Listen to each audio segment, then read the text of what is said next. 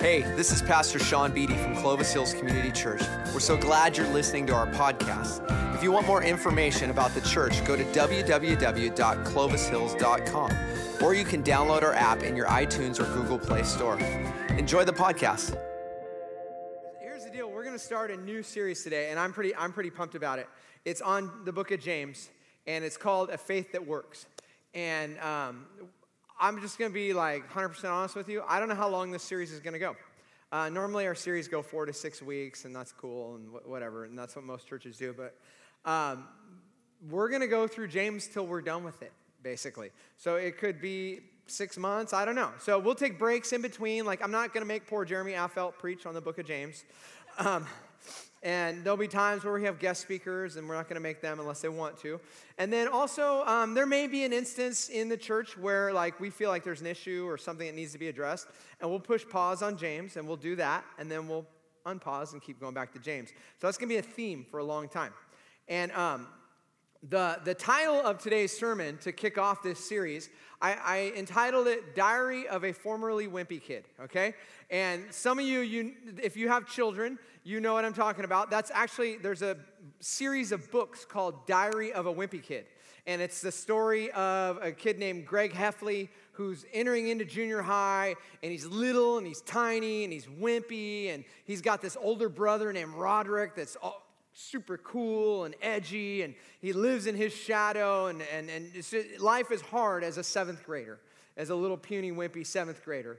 And today, hopefully the sermon will make sense with the title by the end. I don't want to give it away, though, so I'm not going to give you give up the ghost on it. But we're going to be talking about James. And James, at a certain point in his life, I would say was a wimpy kid. I can relate. I was a wimpy kid. I still might be a wimpy kid at some points in my life. But I remember in high school, my freshman year of high school, I was 5'5", 94 pounds, 95 pounds if I was wet, so I was yoked, right? And just a little guy, and I don't think my voice had changed yet, mister. And I had that whole thing going on, and I played football. I played defensive back, which is about the only position a 95-pound kid could play. And then I played soccer as well. And in soccer, for those of you that habla español, football. In soccer, we had this rivalry with the wrestling team. And we were always getting dressed at the same time, and the room where they wrestled was right next to all our lockers, and they'd always just give us grief. It wasn't really a rivalry. They could care less about us. We hated them. They just picked on us, basically, and we took it. And I remember one day I got out of class early because we had a game, and I was changing, and my friend Hugo, who was a wrestler, he was a freshman, but he was on varsity because he was a stud. He comes walking by, and he starts making fun of me. And mind you, this is the 80s, not politically correct, 2017. So he referred to my sexuality and my attraction. And I looked at him and I said, me?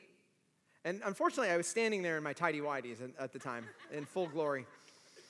I said, me? I go, dude, you're about to go in that room and roll around with another dude in tight clothes. And I hear, what? And I went, huh? And this hand grabbed my shoulder. And I know it's not true, but this is what it felt like. It felt like the hand was so big that the fingers went across my whole body. And I looked up, and there was this guy. He was a senior. His name was Jim Jennings. And Jim went on to play offensive line for the San Francisco 49ers for 4 years. He might as well have been 34 feet tall and 5,000 pounds. Because that's what it felt like in the moment. And he was a wrestler, and he did not like my comment whatsoever. And all of a sudden, I feel my body lifted off the ground. It's not an out-of-body experience. It's him picking me up with one hand. And he proceeds to drag me into the wrestling room. He goes, we got fresh meat, gentlemen. And boom, he throws me down on the ground. And mind you, I'm in my tighty-whities. So the varsity wrestling team proceeds to start doing all kinds of wrestling moves on me, tying me in knots, hurting me. And, it's everything within me not to cry. I'm not going to cry. And I'm fighting and I'm trying, and they're just punishing me. And then finally this one dude's got me and I feel like he's going to rip my legs apart, right? He's got me in the splits. It was called a banana splits. And it hurt so bad that I just couldn't handle it anymore. And when you're little, you do what little guys got to do. I bit him right on the arm. And he let go of me. And then they proceeded to draw and quarter me. They got my arms and legs like this, and they laid me on the ground, and they started giving me this thing called a pink belly, which is like a rite of passage for wimpy kids, okay? And they're pink bellying me, and I'm just I'm yelling at them, but eventually I ran out of strength, and I just kind of laid there like a limp noodle, and they gave up on me. So they picked me up, they opened the doors to the gym, and they threw me out into the gymnasium. And have you ever heard skin hit a gym floor? It's like, eh. That's what happened to me. I got, whoa, eh. And I looked up, and there was the girls' PE class. So see, now in 2017, people would have went to jail. There would have been lawsuits. There would have been teachers fired. But this is the 80s, and the 80s is like, we're just messing around. And that's how it works. In 2017, I'd be getting counsel for PTSD. I'd be on meds and all of that. In the 80s, I had ADD. I didn't get any medicine. It was like, pay attention, kid. That was my medicine. And the medicine was, well, toughen up. You'll be stronger for it. And I was in the end. So James, you're going to find, starts off as a wimpy kid. But somehow he ends up writing this book, and we'll talk about it in a minute. So I want to read to you from God's word, James chapter 1. We're not going to have a scripture reader today. I'm going to do it because there's only 4 verses, and I didn't want to make a scripture reader have to go to all 3 services to read 4 verses. So if you would, I'd love it if you could stand in honor of God's word.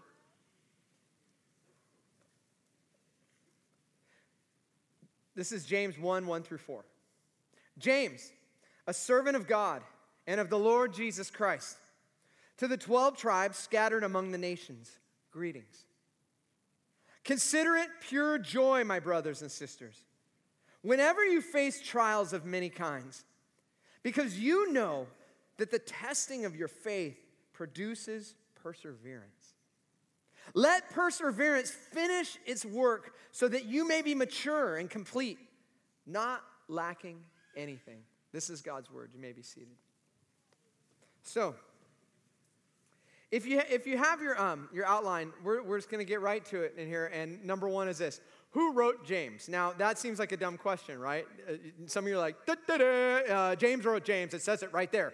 He says it. If you look at the verse, it says, James, a servant of God and of the Lord Jesus Christ. Let me fill you in on something, though. In New Testament times, people back in those days weren't super creative with names, okay?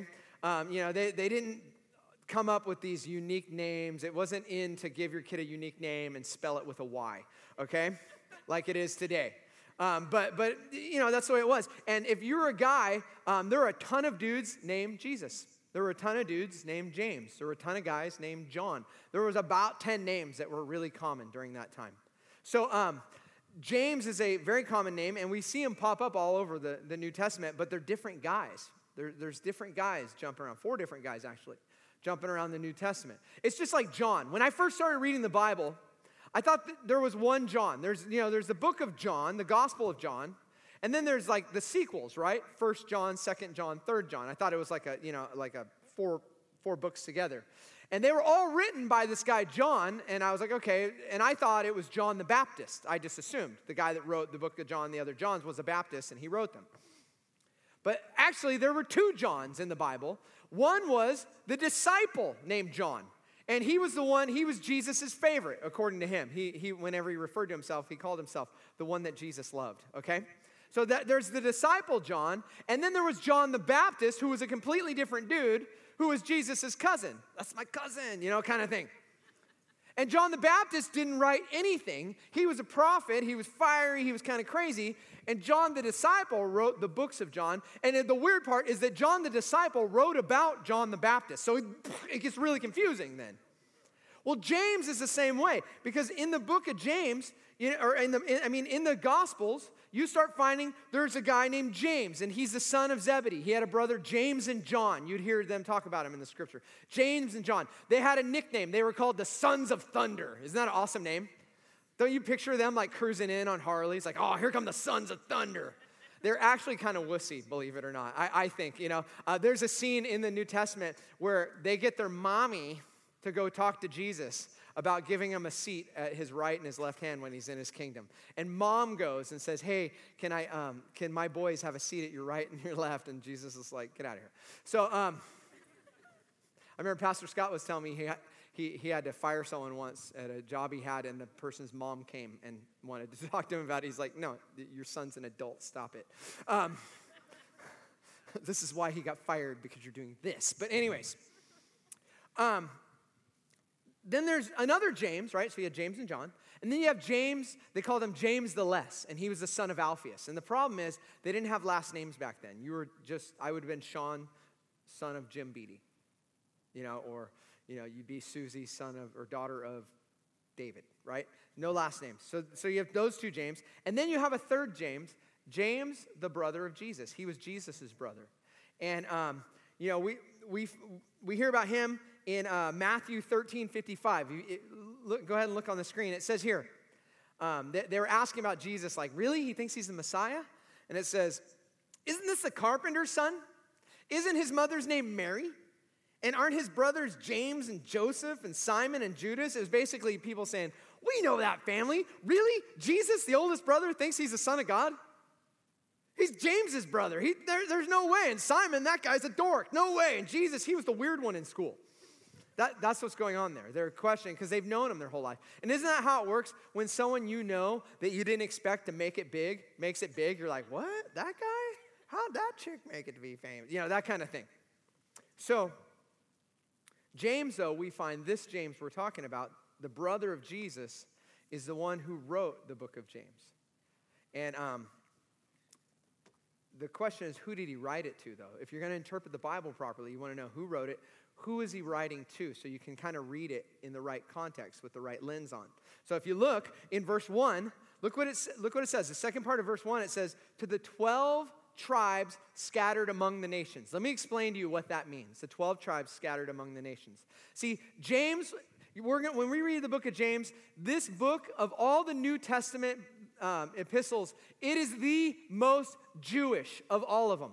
Okay, James was as Jewish as you could get, right? And he's actually writing this epistle to all of the Jewish Christians that are living in the Roman Empire at this time, that are spread out throughout the earth. And let me explain to you what happened. See, the Jews that believed in Jesus got incredibly persecuted. We find in Acts 8 that the Romans and the Jewish authorities began to persecute and arrest and kill these Jewish Christians. Before that, the Jewish Christians and the regular Jews, they all worshiped together. They all went to the same synagogue. They all went to the temple at certain times of the year. And Christianity was a very Jewish movement. But then after Acts 8, they kick all the Jewish Christians out of the synagogue. They kick them all out of Jerusalem. And they begin to arrest them all. And they all go running into hiding into different cities in the Roman Empire. And see, the authorities thought, we've crushed Christianity. We've killed this Jesus movement. But here's the cool part about the movement of Jesus. Every time some power force rises up and tries to stomp out Christianity, Christianity is like trying to squeeze Jell-O. It spreads and it gets real messy. And it's awesome. Because here's what happened. When they crushed Christianity in Jerusalem, they all fled and went to the corners of the earth, and they began to gossip the gospel. And the gospel went to all the corners of the earth, and you can't stop Christianity. You can't stop it. As a matter of fact, some time ago, when China became communist, the communists took over China, and they said, we're going to stop this Christianity thing, and they kicked out all of the Western missionaries, all the seminary teachers, all the Bible teachers. They were all kicked out, and they made Christianity illegal, and they said, there, we've done it. We've crushed Christianity. But here's the thing. When you crush Christianity, it spreads. It gets worse. It gets better, to be honest. And I don't know if you know this, there are more Christians in China today than there are in America. I don't know if you know this, but in the next century, the greatest Christian thinkers will come out of China and India. The next C.S. Lewis, the next Francis Schaeffer, the next Tim Keller, the next Scott Hinman will all come out of China. I wish he was here to hear that, man. It's love for my boy. Anyway, so the greatest thinkers will come out because you can't stop it. So James is writing it to Jews all throughout the Roman Empire. But here's the thing. Unlike Paul's letters, all of Paul's letters were specific. They were written to specific churches, to the church in Ephesus. And then he would address problems and issues and fights and things that were going on in the church in Ephesus or the church in Colossae or the church in Corinth. And they were very specific, right? he would never have written a letter to the church at Clovis Hills, right? Because we don't fight, and we don't have sin in our church, and we don't struggle with anything, right? Right, okay? But James is more of kind of a generic letter. And what happened was the early Christians, not just the Jewish Christians, but even the Gentile Christians began sharing this letter with each other. And they didn't have Xerox machines or scanners or took pictures with their cell phone or copy and paste. They would hand write this letter out over and over and over. And they would spread it throughout the empire. And it became a holy letter, a holy book for the earliest of Christians. And you'll see why as we study it. So, why was it written? That's the other question.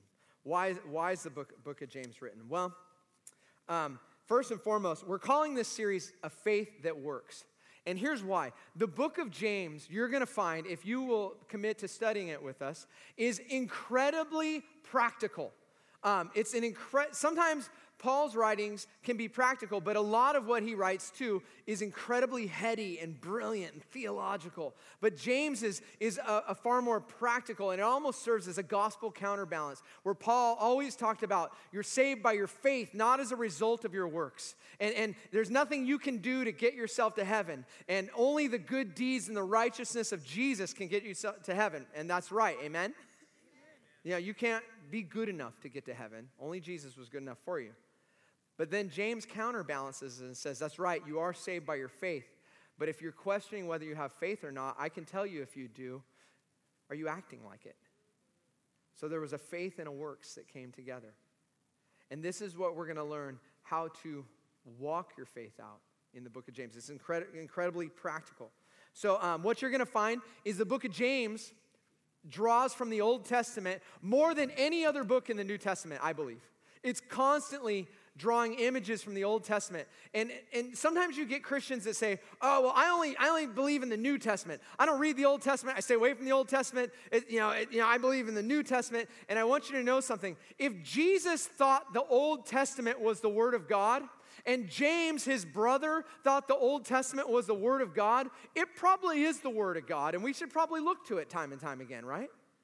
See, so you're going to find constant references to what really the way Jesus saw the Old Testament. And James sees the Old Testament in the same way Jesus read it. Because here's the truth of the matter. Everyone reads the Bible with a certain lens. And it's through your story.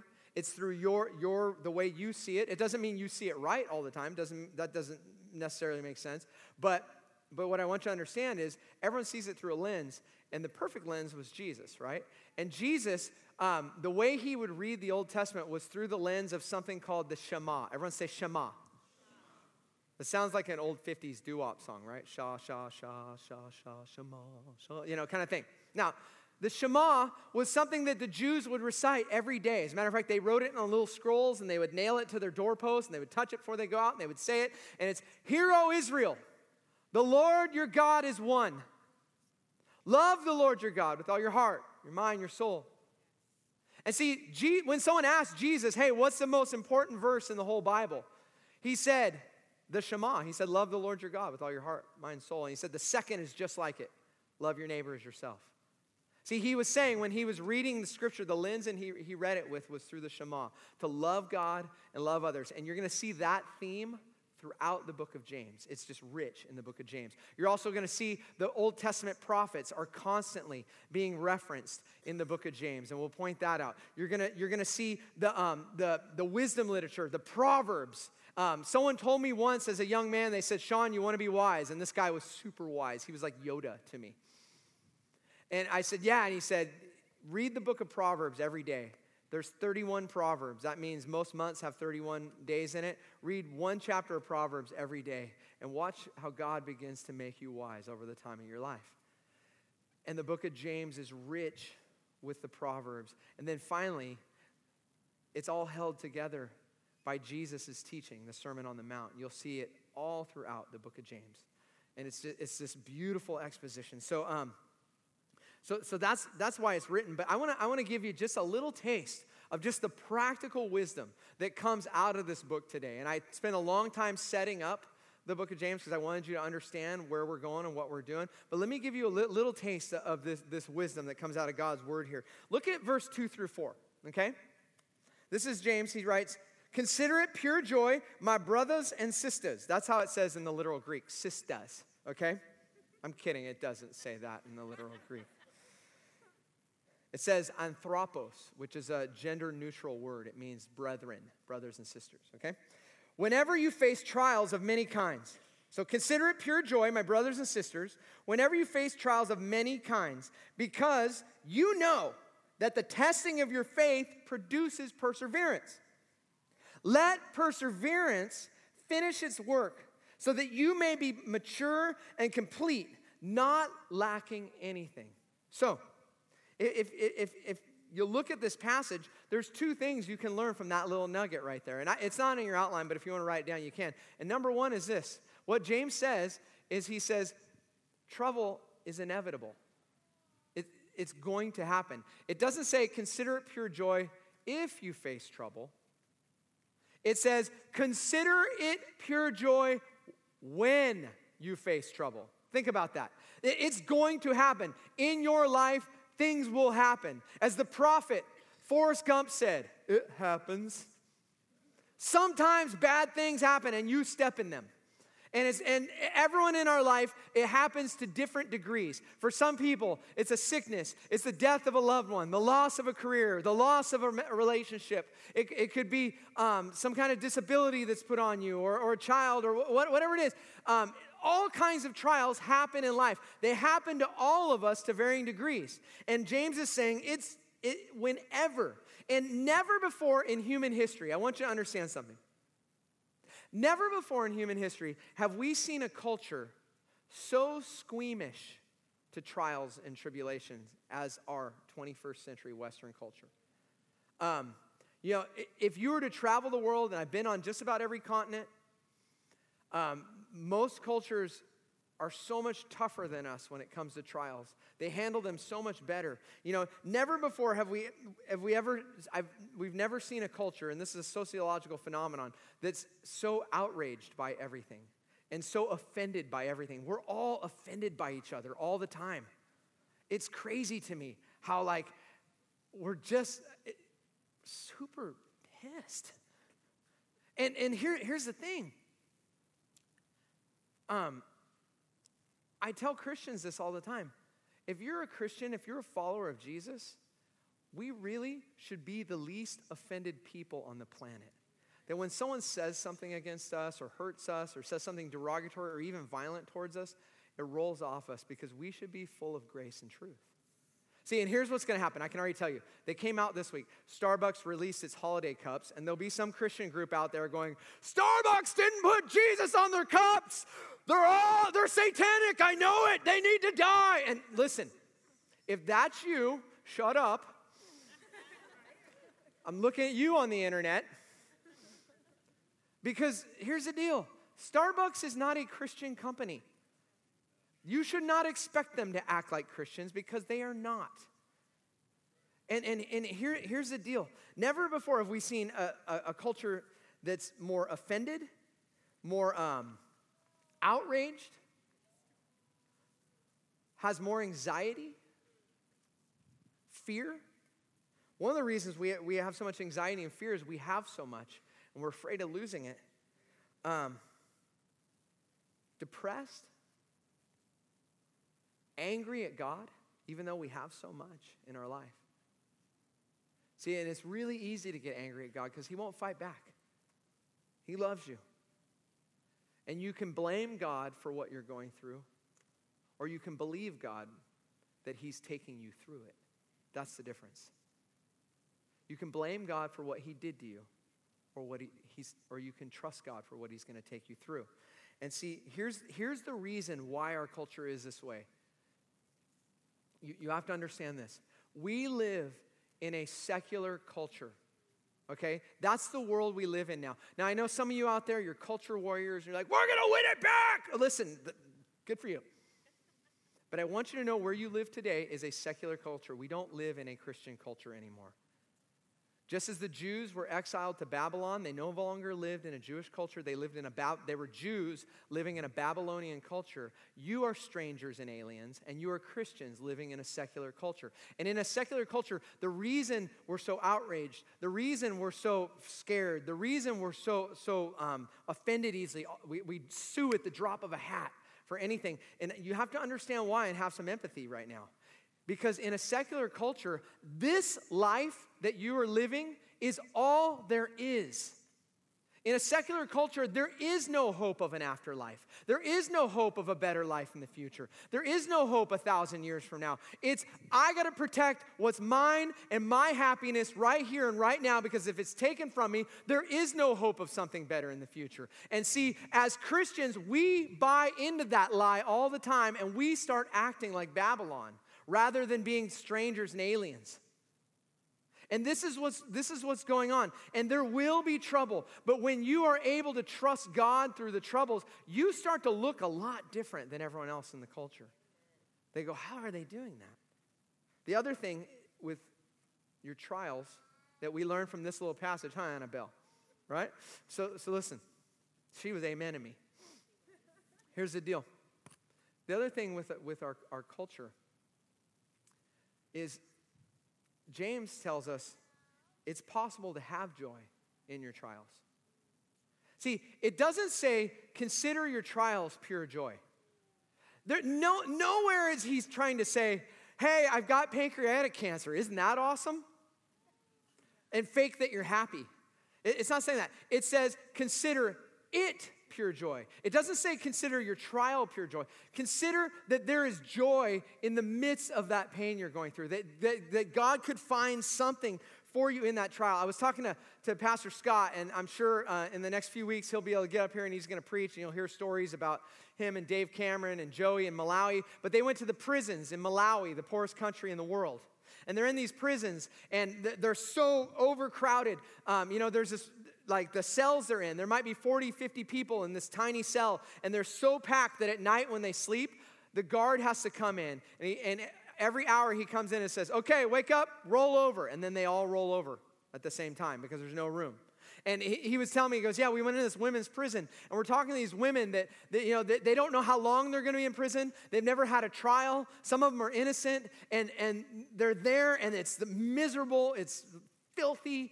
Their children are there. It's just disgusting. They're going to the bathroom in like holes in the ground or in buckets, and they get one meal a day, and usually they're giving it to their kids, and it's so hard. He goes, and we talked to these women, and some of them were like, oh, I've got to tell you, if I didn't go to prison, I would have never met Jesus.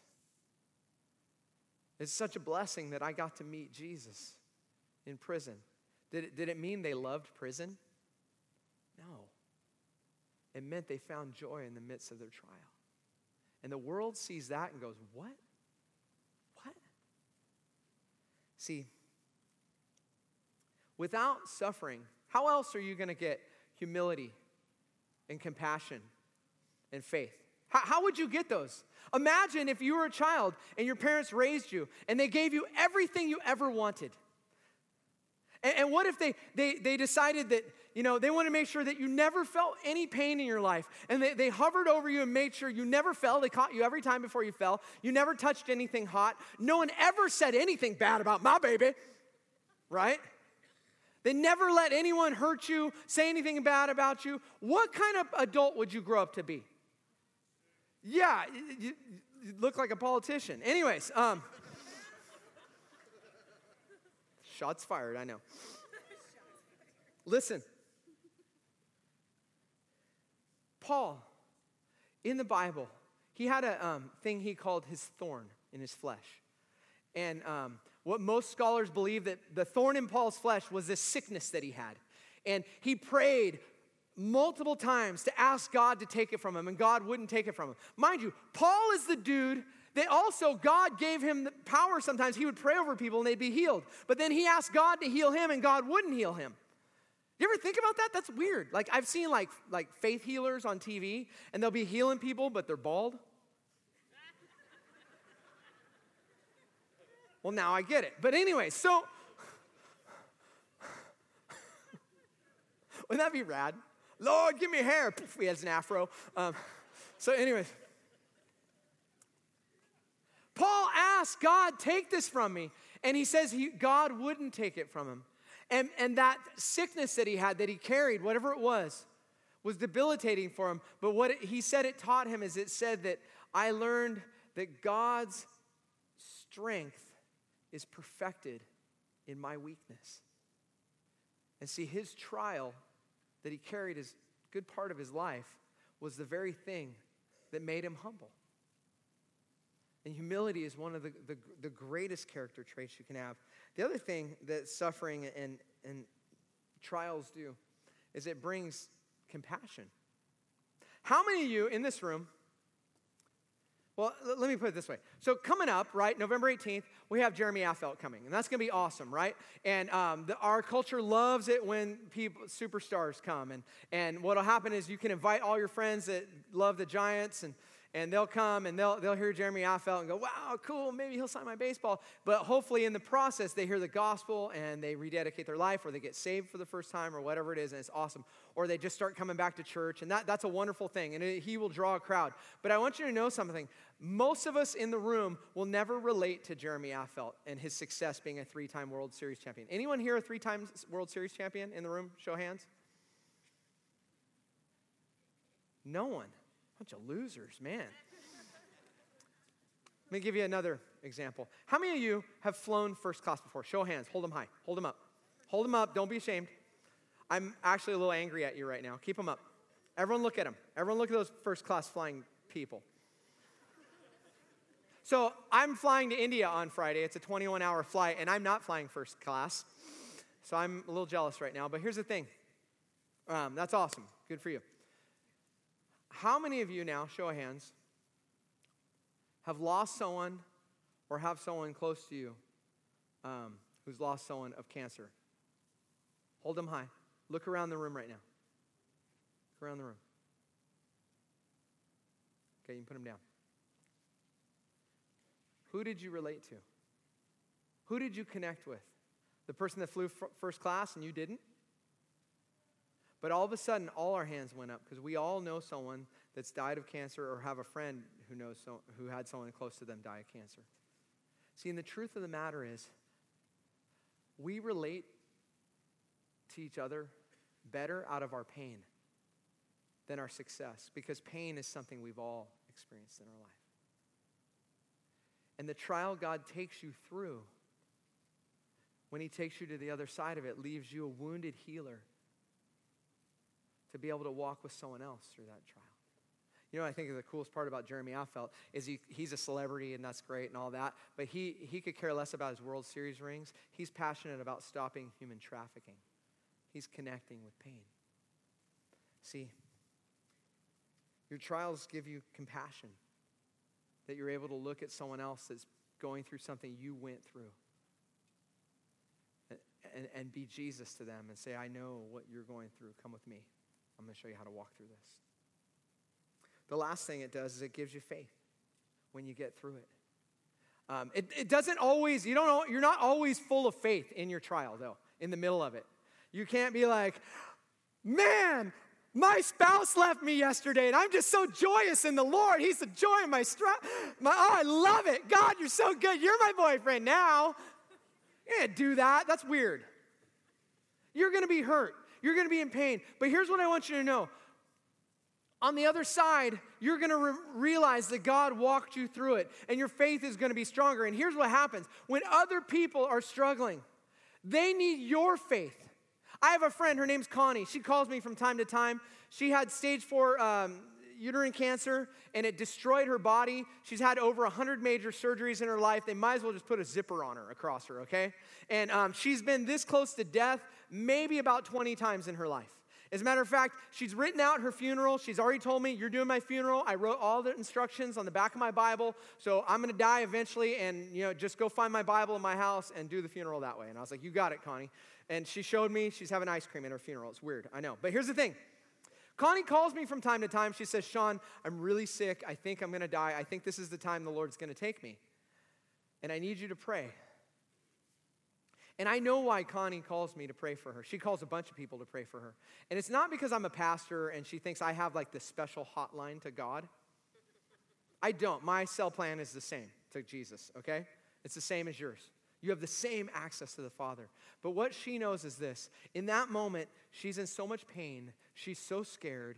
She can't see straight. She can't think rationally. And she definitely doesn't have much faith. And what she needs is my faith.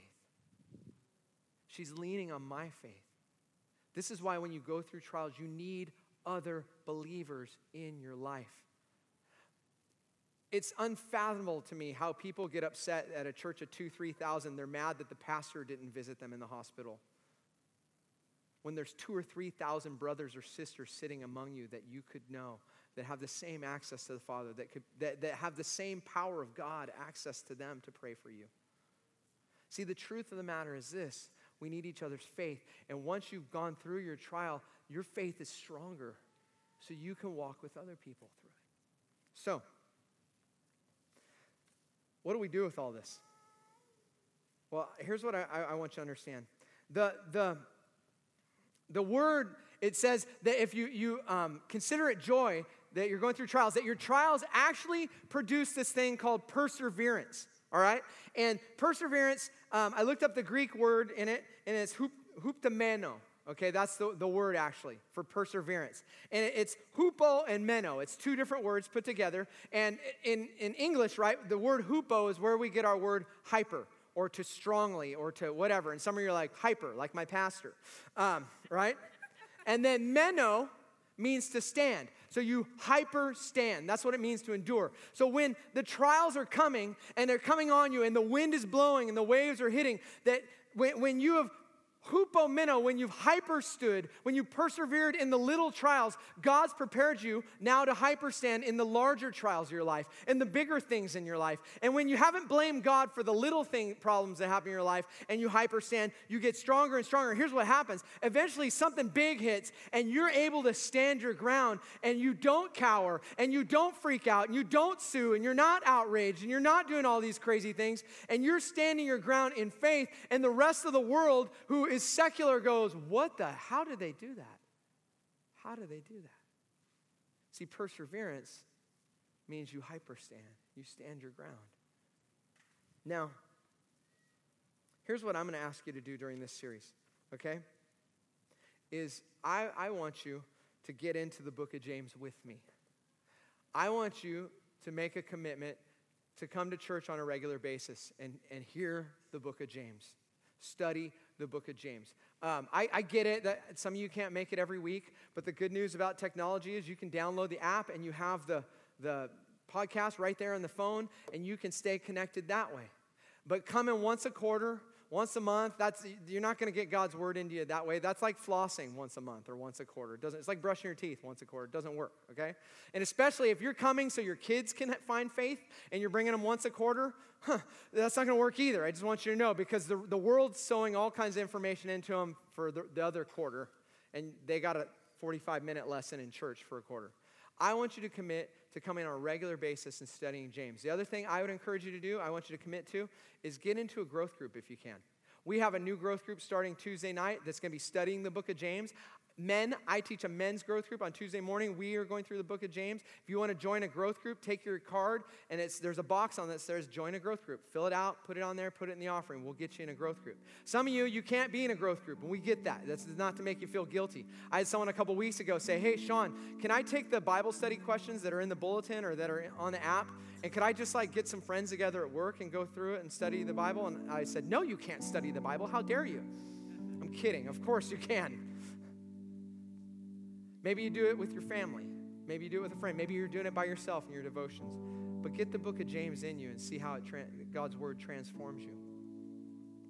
And then the last thing is real simple. When you come, bring a Bible. I know we put the words up here, and that's awesome. And we will always do that because there's people that come that don't have a Bible or wouldn't know where to find it in the Bible. But bring a Bible. And I don't really care if you're old school and you have the analog paper Bible, or you're just bringing it on your phone or iPad. It doesn't matter. But bring a Bible, take notes, and get this book into you. So remember James. We talked about the little brother of Jesus, the wimpy little brother of Jesus. You know, it even says in the book of John that Jesus' brothers didn't believe him. James didn't believe him. You need to think about that, though, right? He grew up with Jesus. He saw Jesus go to the bathroom. He saw Jesus eat. He saw Jesus get sick. He saw Jesus trip and fall. He saw Jesus, that one time he was acting silly and he ran into the sliding glass door. Okay, they didn't have sliding glass doors back then, I'm kidding, but the equivalent of that for that age. He saw all that. And he didn't believe Jesus was the Messiah. He's like, that's my brother. Yeah, he was different. Yeah, he's real religious, but he was Son of God. Come on, it's just Jesus. It says in John 7:5, it said, for even his own brothers did not believe in him. They didn't believe him. But something happened. As a matter of fact, we find in Acts chapter 1, verse 9 through 14, I want to read it to you.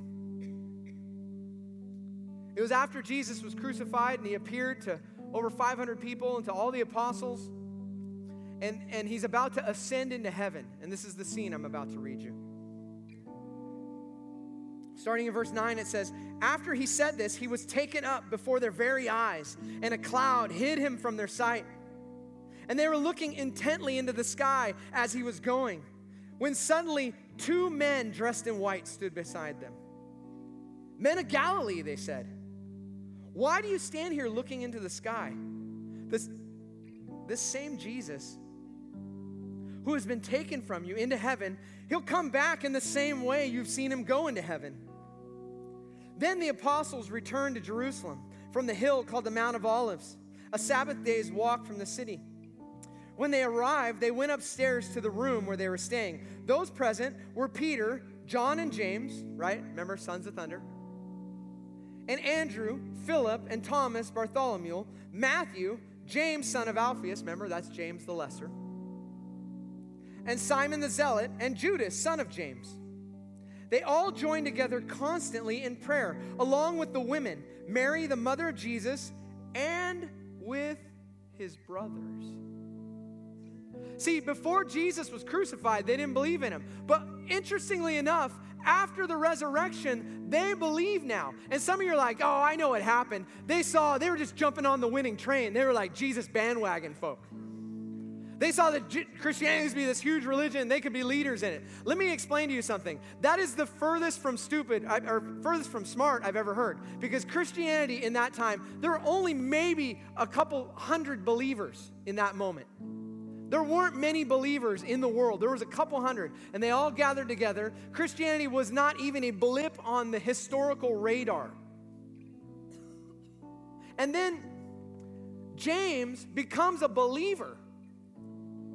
What would make someone believe that their brother is actually the Son of God? It was a resurrection. That when he came into contact with his older brother back from the dead, he went, oh my gosh, this is real. He really is who he said he was. Because here's the truth of the matter. If you're skeptical about Jesus today, that's okay. Because he either was who he said he was or he wasn't. It's one or the other. There's no like in between. Either he was the Son of God or he was crazy. And he led lots of people astray that died for him. So he wasn't like a good teacher. He was one or the other. James, though, came to believe. And in the Bible, in the New Testament, there's a story of the prodigal son, right? The younger son goes off. And he spends all of his father's inheritance. And the fact of the matter is, when he took his father's inheritance, he also took some of his older brother's inheritance. Because his father's possessions would have grew over the period of his lifetime and gained interest and got bigger and bigger. And when the younger son took his inheritance to the left, he actually robbed the older brother in that story of his inheritance. But in Eastern culture, any proper older brother, any great older brother would have left everything behind and left his father's house and went and found his younger brother and wrung his neck and killed him. No, he wouldn't have. He would have found him and begged him and pleaded with him to come back. At whatever expense it would have been, he would have done it to bring unity to the family because it was an honor culture at that time. you see what Jesus did? The older brother, Jesus, saw that James didn't believe. That James was separated from God by his sin, just like you and me. The Bible says all have sinned and fallen short of the glory of God. And the older brother came to get the younger brother. And he showed him who he was. And when James met the resurrected Jesus, it all changed for him. That's the question for you today. What do you do with the resurrected Jesus? Jesus said in Revelation 3:20, he said, "Behold, I stand at the door and I knock. If anyone listens, I will come in and dine with them." That Jesus wants to come into your heart. He's knocking at the door of your heart. John said, but as many as received him, to those who believed in his name, he gave them the right to become children of God. That if you would invite Christ into your life to forgive you of your sin, if you would lay down your way, you being the boss of your life, and in faith, even though you may not fully know what it looks like, you would trust Jesus and you would take up his way and follow him. The Bible says that you've received him. And it says if you confess with your mouth and you believe in your heart that Jesus is Lord, you'll be saved. And today's the day. God is knocking at the door of your heart. This is the day you receive him. It's no mistake you made it to church today among that stupid race out there that keeps everyone from getting here. I know. You ran here? Oh, I thought you ran it. Listen, I only hate that race because it affects church attendance. But anyways, here's the deal. Today's the day, November 5th. Jesus knocked at the door of your heart. If you would receive him, don't put it off. Some of you, you've done it before, and today's the day you just come home to him. You've been going your way, but it's time to go his. For some of you, that's the best decision you ever made in your life, and you know it. And you're going through a trial right now, whether it's your marriage or financial or it's physical or it's a child of yours or work or someone you love. But here's what I want you to know. God's not doing it to you, but he's going to pull you through. And you're going to come out the other side with a testimony if you'll believe. But for some of you, today is the day. You got to open that door. Let's pray.